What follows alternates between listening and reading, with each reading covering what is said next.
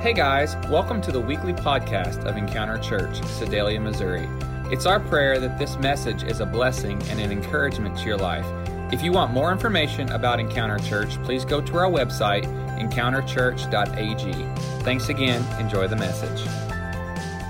Now, how many of you are ready for the message? Amen, amen. I don't know about you, but this series has really kind of slapped me upside the head about 45 times, and it's tripped me up. It's caused me to really process what I've done for the last 45 years as a follower of God. I guess about 41 years. I'm 45. I got saved when I was about 4. So yeah, about 41 years. Those first few years were rough. Can I just tell you, I spent 9 months in captivity, but God released me. Some of you will catch that later. We're in a series right now that we're simply calling Be the Church. My wife is like shaking her head down here. We're in a series that we're calling Be the Church, and we're really talking about what does it mean to be and do what God has called us to be and to do. We as a church, we are challenging ourselves to move beyond just attending on a Sunday morning. Did you know that the church was never meant just to be a place to hang out and congregate on a Sunday morning?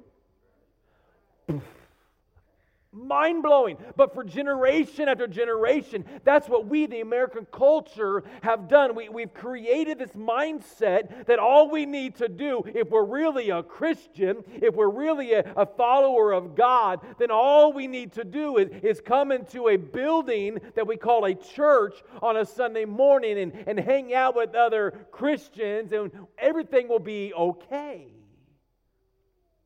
But the more that I read the Word of God, the more that I find out we've missed the mark. We've missed the opportunity to do and be all that God has created us to be. I've challenged you over and over and over and over again in this series, and hopefully you can quote it by this point. But our purpose and our mission as a church, and let me remind you, churches not just corporately, but churches personally. We are the church. We are the temple of the Holy Spirit. We are individually the church. So our purpose, our mission, our goal as a church is to accomplish and even complete the mission that Jesus began here on earth. Now, I truly hope that by this point of the series, that the very Word of God, the foundation that we've built upon, that you're allowing it to sink into your heart. And that we as a church, we must learn that we aren't just to be a hearer of God's Word. We're really good at that, right? We're not just to be a hearer of God's Word, but we are to be a doer of God's Word. Because for too many years, the church corporately, and even the church personally, has been satisfied with just being a hearer, and in turn, we have turned a deaf ear to our world and to our culture. And because of that, society is in major disarray. Society is spiraling downward at a rapid pace.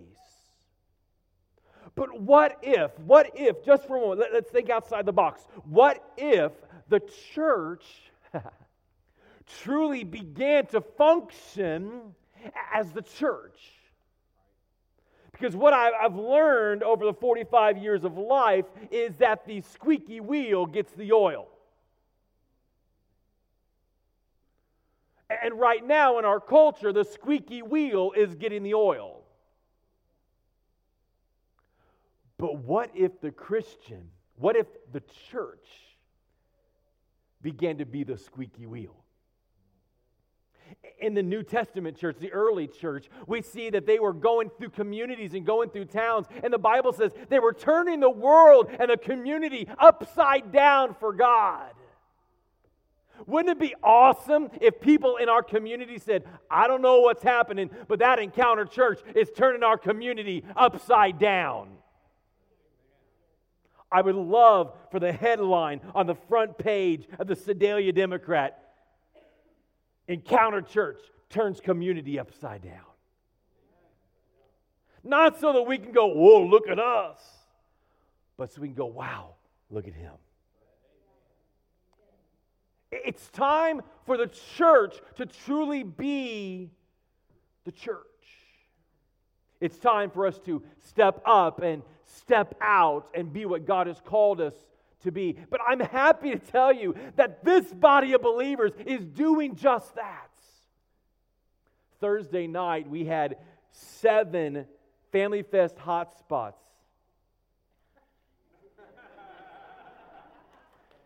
See, if my wife wouldn't have pointed that out, you wouldn't have caught it. Math is hard. Let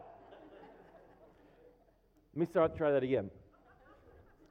Thursday nights, we had 7.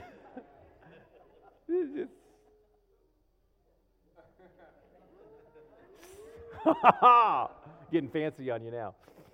7 hot spots all around our community. If you're checking things out this morning, you don't know what that is. That means that in 7 different locations around our community, we set up little small carnivals where we had games and we gave out free hot dogs and hot chocolate. And one of my, I heard, even made chili for the people that came by. Overachiever right there. We reached between 900 and 1,000 people Thursday nights. Yeah! That's not including those that during the day when we went downtown. And I can safely say that it was well over 1,000 people downtown Sedalia Thursday afternoon. So we can easily say upwards of 2,000 people we had the opportunity to speak into their lives. Isn't that awesome? This church, Encounter Church, is beginning to understand what it means to function as the church that God has created us to be. I'm pleased to say that we're on the right track. I want to share a story with you this morning. Actually, we're going to end up telling a couple stories as we go. But over the last several weeks, I've repeatedly shared with you the Great Commandment. Do you remember what that is? Jesus said that the greatest commandment ever is to love God with all your heart, soul, mind, and strength, and love your neighbor as yourself. And I quote that section of Scripture quite often because it's what the foundation, it's what we build everything that we do upon. If we aren't grasping the idea of loving God with all that's in us and loving our neighbors as ourselves, we're missing the point.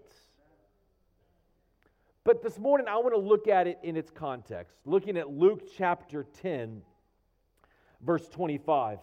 It says, one day an expert, hold on to that word, an expert, that's a person that claims to know all the details. They seem to be more knowledgeable than anyone else around regarding the information. They're the expert in the religious law, stood up and tested Jesus by asking him this question. Teacher, what should I do to inherit eternal life? Jesus replied, what does the law of Moses say? How do you read it? The man answered, you must love the Lord your God with all your heart, all your soul, all your mind, all your strength, and love your neighbor as yourself. So he knew the words, right? Jesus replies, right. Jesus told him, do this and you will live. The man wanted to justify, look at your neighbor and say justify. He wanted to justify his actions. Have you ever been guilty of justifying your actions? No, not you.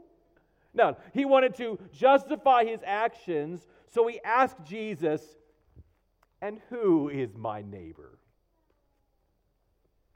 Who is my neighbor? You see, this man trying to justify his inaction by excusing himself due to a lack of knowledge, even though he was the expert, he was excusing himself because of a lack of knowledge. And I wonder, are we guilty of much the same? So I ask you, who is your neighbor? Have you ever tried to justify your actions or your inactions to God? God, can you really define those terms for me? I mean, God's directing you to do something. God's leading you to do something. But for some reason or another, you're trying to justify the behavior. So you're trying to get clarity. God, would you define that? Would you explain that in a little more detail? God, would you help me to know who exactly are my neighbors? I mean, really, I don't know who they are. So if Jesus were standing in front of you this morning and he got eye contact one-on-one with you and he said, love your neighbor as yourself, who would he be talking about? Now, for some of you right now, a name came to mind. You thought of that coworker. You thought of that clerk over at Walmart. You thought of that person at the donut shop. Somebody just came to your mind. When I said, who's your neighbor? Suddenly somebody was visualized in your mind. This lawyer in our text asked himself that very same question. Who's my neighbor? Now, we've spent several weeks talking about what we need to do and how we go about responding. So we have the what and the how. But is it enough to know how we should act if we fail to know who we are supposed to attribute these behaviors toward? I don't think so. You see, James chapter 2, verse 17 says this. So you see, faith by itself isn't enough. Say it's not enough. Faith by itself isn't enough. Just having the head knowledge alone is not enough. Just being the expert is not enough. Unless it produces good deeds, it is dead and useless. Look at that. So, looking at this scripture and holding on to this text, would you say this morning that because of the action that you have put forth as a Christian, that there is evidence that you have faith? Or is your faith simply dead? Let me ask that question again. Would you say this morning that because of the action that you have put forth as a Christian, is there evidence that you have faith? Or is your faith simply dead? You see, the knowledge of how to be the church is not enough unless it moves us into action. We're 7 weeks into this series, folks. 7 weeks into defining what does it mean to be the church. Pastor Andy and I were talking about this week. I feel that we have tackled this from every single angle of approach, however we can come to this idea. Why? Because it's so vitally important. Because if we don't learn to respond and truly be the church, our faith is dead. It's pointless. So where do we even start? Well, a great place to look is the challenge that Jesus set on the early church. Acts chapter 1, verse 8, a section of Scripture that oftentimes, as the Assemblies of God are a Pentecostal bunch, we use this Scripture, and it says, let me read it to you. Acts 1, 8. But you will receive power when the Holy Spirit comes upon you. We're going to get to the rest of it in just a moment. Oftentimes, we focus in on this section. We love the idea of the power. We love the idea of this special anointing. We love the idea that God pours something upon us. You'll receive power, dunamis power, dynamite power, explosive power when the Holy Spirit comes upon you. But then we stop right there because, well, we got the power. We sing songs about it, right? There is power, power, wonder-working power. Some of you are like, I don't even know that song. I think there's one in the 80s. We've got the power in the name of Jesus. I feel like when we're in high school, we go, we've got Spirit, yes we do. We've got Spirit, how about you? I feel like as a church, we want to do that chant. Because we love the idea of the power, but what we miss out on, what we forget about is, why do we have the power? Look at it. You receive power and the Holy Spirit comes upon you. And here's the part that I want to focus on today. And you will be my witnesses. We talked about that last Sunday. A witness is somebody that has observed or watched something occur. They have knowledge of something. You'll be witnesses. We have knowledge that Jesus saves. We've personally experienced it. Be witnesses telling people about me or Jesus everywhere in Jerusalem, throughout Judea, in Samaria, and to the ends of the earth.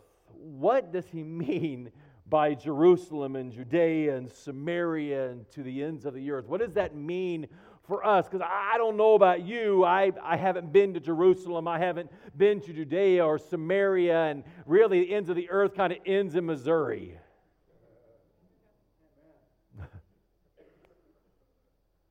What does that mean? Well, I believe he's referring to every person we come in contact with. You see, Jerusalem and Judea and Samaria, ends of the earth, we have a personal contact. That's our Jerusalem. That's those right around you. Your community, that's your Judea. Beyond the borders, that's the outcast. That's your Samaria, and the ends of the earth, that's everywhere and all people. So I ask you, who are your neighbors? Have you given that much thought? Some of you were hoping that I would bypass that and keep pushing forward this morning, but we've got to understand who our neighbors are.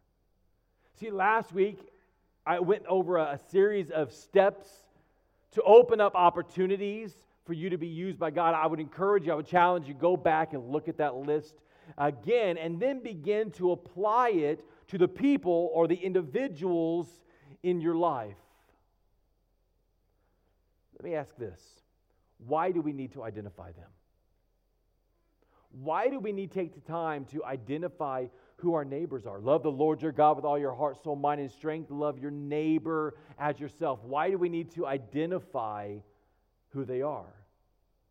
Simply put, because people matter to God.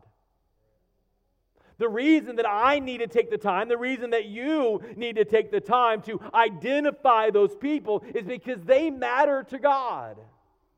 But I know what you're thinking. Well, Pastor, we already know that. Move on to the next point.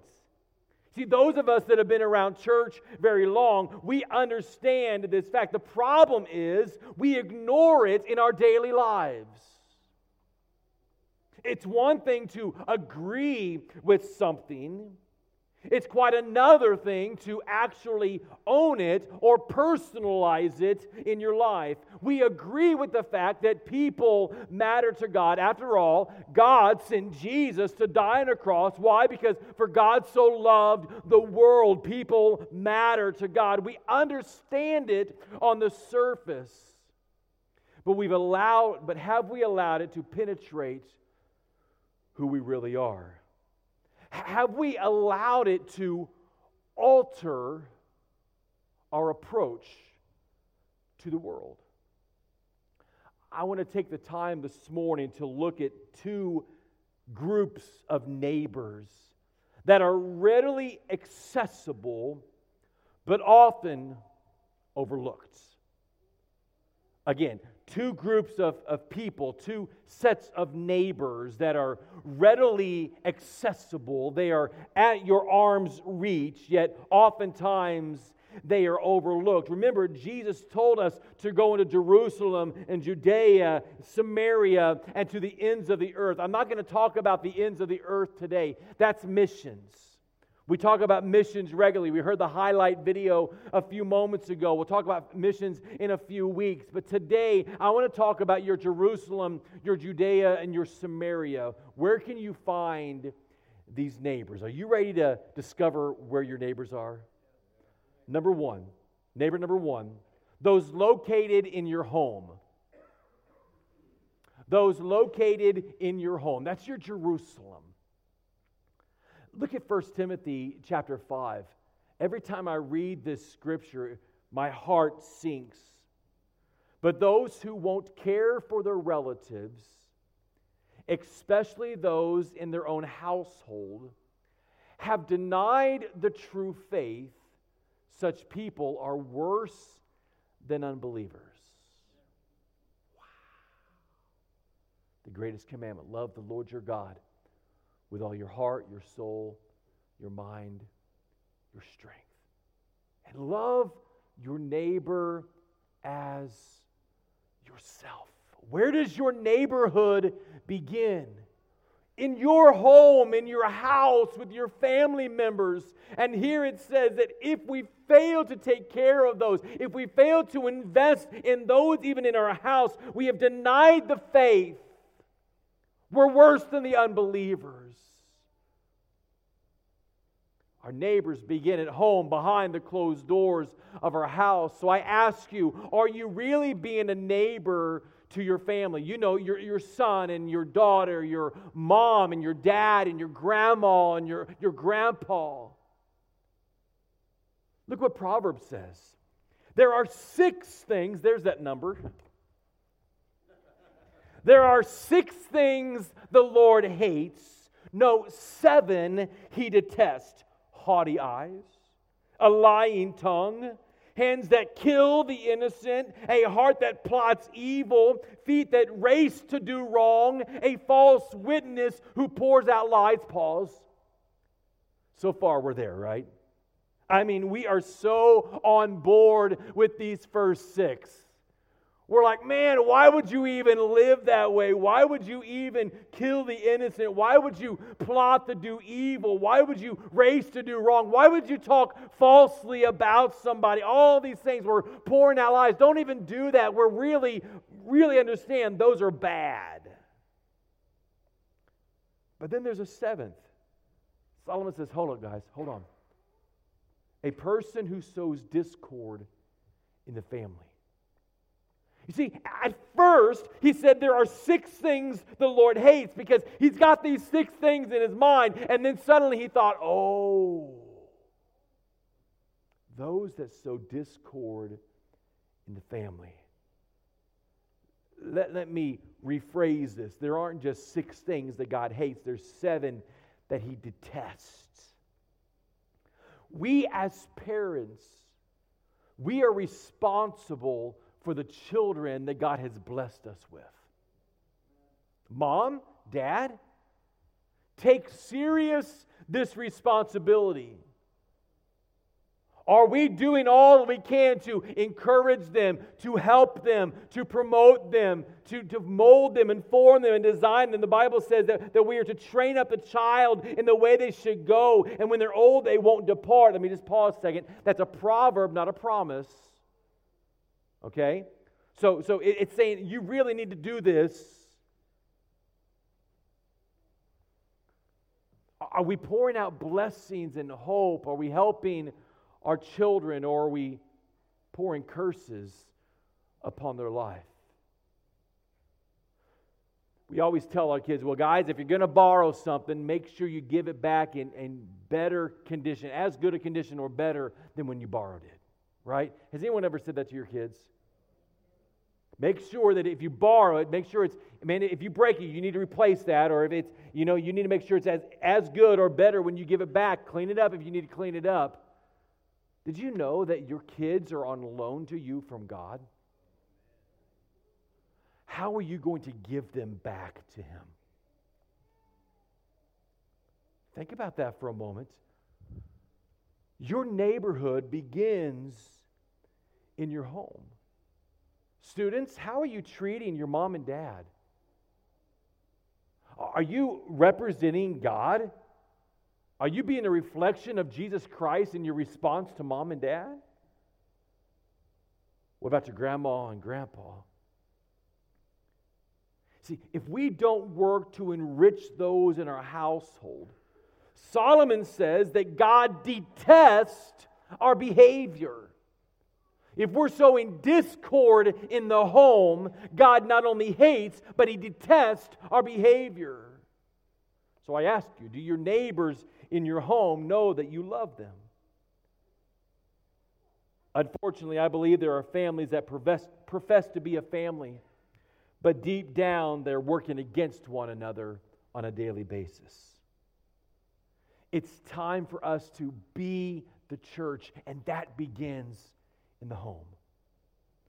Neighbor number 2, those located in your community, Judea and Samaria.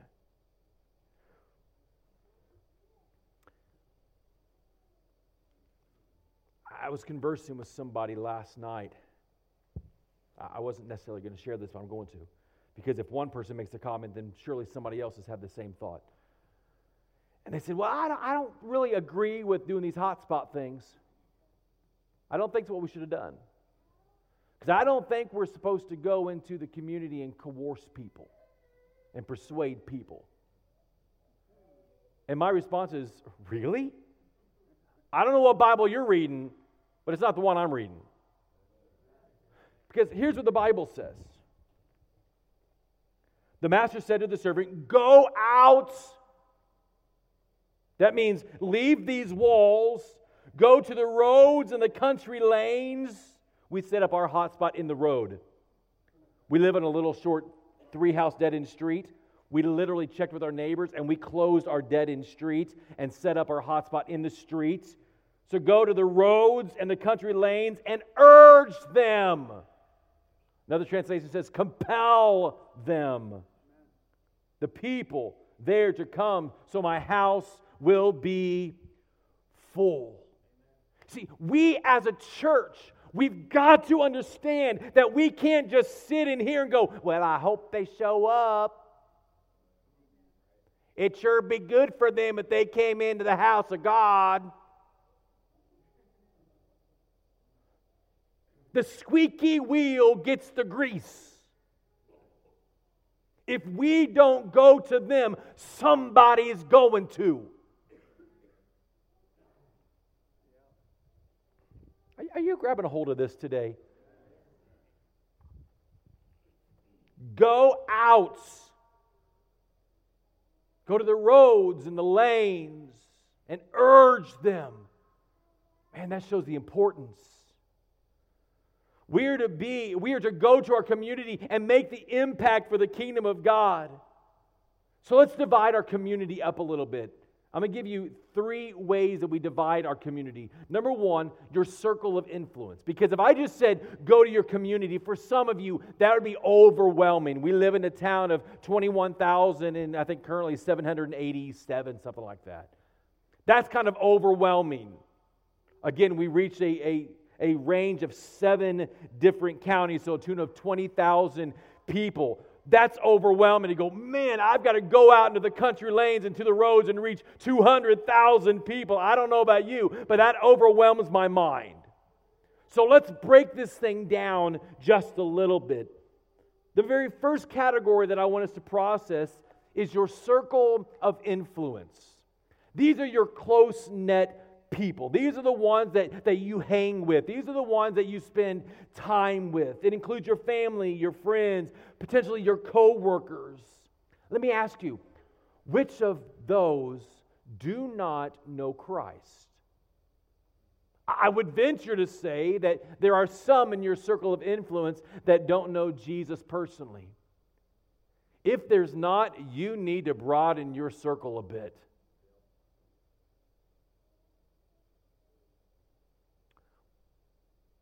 Which of them don't attend church? We've got invite cards. It's real simple to invite them. Is there something that they're going through that you could take the time to speak the Word of God into their life?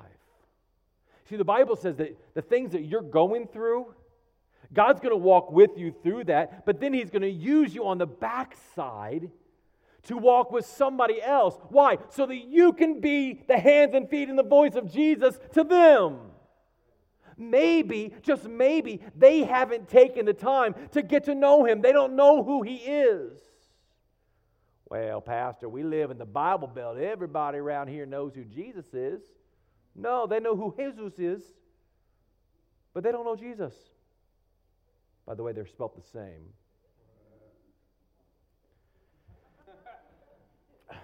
I've told this before, but I used to be a junior high and high school choir teacher, and I remember one year, again, some of you have heard this, but man, it's so revealing. One year we were working on some Christmas music, and one of my 7th grade boys, in a town of 3,704, and that's counting everybody's dog and pet animals. He raised his hand and he said, "Mr. Gray, what does Jesus in the manger have to do with Christmas?" And I thought, we're in the Bible Belts. I'm in a small town. There's a church on every corner. How does he not know about Jesus? Church, there are people that you come in contact with every single day that know nothing of the hope of Jesus Christ. They may have heard His name. They may know, maybe that's what the church talks about, but they don't know what He's done for them. They don't know the price that He paid on the cross of Calvary. They don't know that He's willing to give His all for them despite how many times they've messed up. He still loves them. His love never fails, but His mercies are new every day. They don't know that He desires to be a part of their life. They don't know that He has a plan and a purpose for the future. Yet maybe, just maybe, you can speak that hope into their life. Maybe, just maybe, you can invest in that circle of influence. Maybe you can go into your Judea and your Samaria and you can share the good news. You could be the church. See, the second is your acquaintances. You've got your circle of influence, those that you hang out with regularly, but what about your acquaintances? These are the people that you see on a regular basis, but you haven't yet formed a relationship with. You know, the lady at the bank, the teller at the bank, that she knows your name. When you walk up, she goes, "Oh, Jimmy, good to see you today." But you have no clue what her name is. That person that you run into in the donut shop every Saturday morning as you're eating your glazed donuts. The person that's 3 doors down from you at work, you see them every day, you pass them, but you haven't yet got to know them. Your acquaintances. Could it be that God is setting up an opportunity for you? Could it be that there's a reason why every time you get to the bank and all the tellers have somebody in front, that one person opens up for you? Could it be that God has a plan for you to speak into their life? I believe so. So you've got your circle of influence, you've got your acquaintances, and the third is those that you don't know yet. Those you don't know yet. This is the guy that you're in line with at Walmart's. The person that you sit down beside in the airplane. That new person at work, that waitress at the restaurant that's had a really rough day. But I can hear some of your arguments this morning. You're still going back to the mindset of this lawyer. You're trying to you're attempting to justify your actions or your lack thereof. And you say, well, I'm just not really qualified for this. I'm really not the right person to do this. I don't have all of the answers. I'm not really sure what I should say. I really don't even know where to start. Have you ever had those thoughts? Listen to what Paul had to say in the book of Ephesians. Though I am the least deserving of all God's people, He graciously gave me the privilege of telling the Gentiles about the endless treasure available to them in Christ. I was chosen. We talked about that last week. Every one of us have been chosen. God has called every one of us. If you've given your life to Christ, if you've surrendered yourself to Him, then you have been chosen. But maybe you feel like Paul, I'm the least of everyone. I'm not even worthy at all. I'm not qualified. I'm not the right person. I'm not sure. But what I want you to understand is God called you to be the church. He's chosen you, not to be perfect. He didn't choose you because you were highly qualified. He chose you because you're His. He's called you to go, to reach the lost, the dying in this world, to bring them to His house, to go to the roads and the countrysides and compel them, urge them to come. Some of you are struggling this morning to discover who your neighbors are. On your outline today, there should be some blanks that says, who are your neighbors? Who are your neighbors? I want to challenge you, maybe right now, maybe this afternoon, maybe this week. I want you to spend some time, and I want you to identify 5. 5 neighbors that you can start investing in. For you, maybe it's your child. Maybe you haven't taken the time to really speak into their life. Maybe you haven't really challenged them. Maybe you haven't really impressed the Word of God upon their life. Maybe it's that coworker that you sit with at lunch every day or at break time and you're hanging out together. Who are the 5 people that God wants you to speak to? I want to read one more little story and then we're going to move.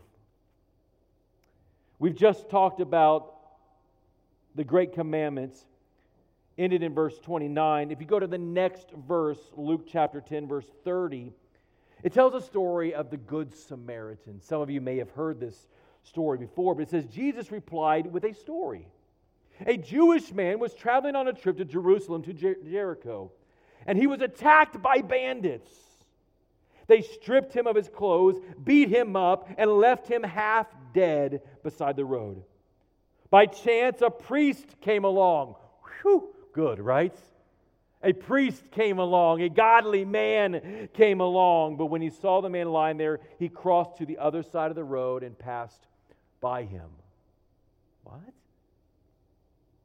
A temple assistant. Okay, the priest was busy, but the temple assistant is coming. We're going to be good. He walked over. He looked at the man lying there, but he also passed to the other side. Then a despised Samaritan came along. He saw the man. He felt compassion for him. Going over to him, the Samaritan soothed his wounds with olive oil and wine and bandaged them. Then he put the man on his own donkey and took him to the inn where he took care of him. The next day, he handed the innkeeper 2 silver coins, telling him, "Take care of this man. If the bill runs higher than this, I'll pay you the next time I'm here." Now, which of these 3 would you say was a neighbor to the man who was attacked by the bandits? Jesus asked. The man replied, "The one who showed him mercy." Then Jesus said, "Yes, now go and do the same." Now, let me say on the onset of this, before we really dive into the scripture, you have a choice today. You have a choice of which of these characters that you want to relate with. The priest, the temple guard, or the despised Samaritan. No one's going to force you one way or the other. But what I want you to look at is this. Are we willing to be the church?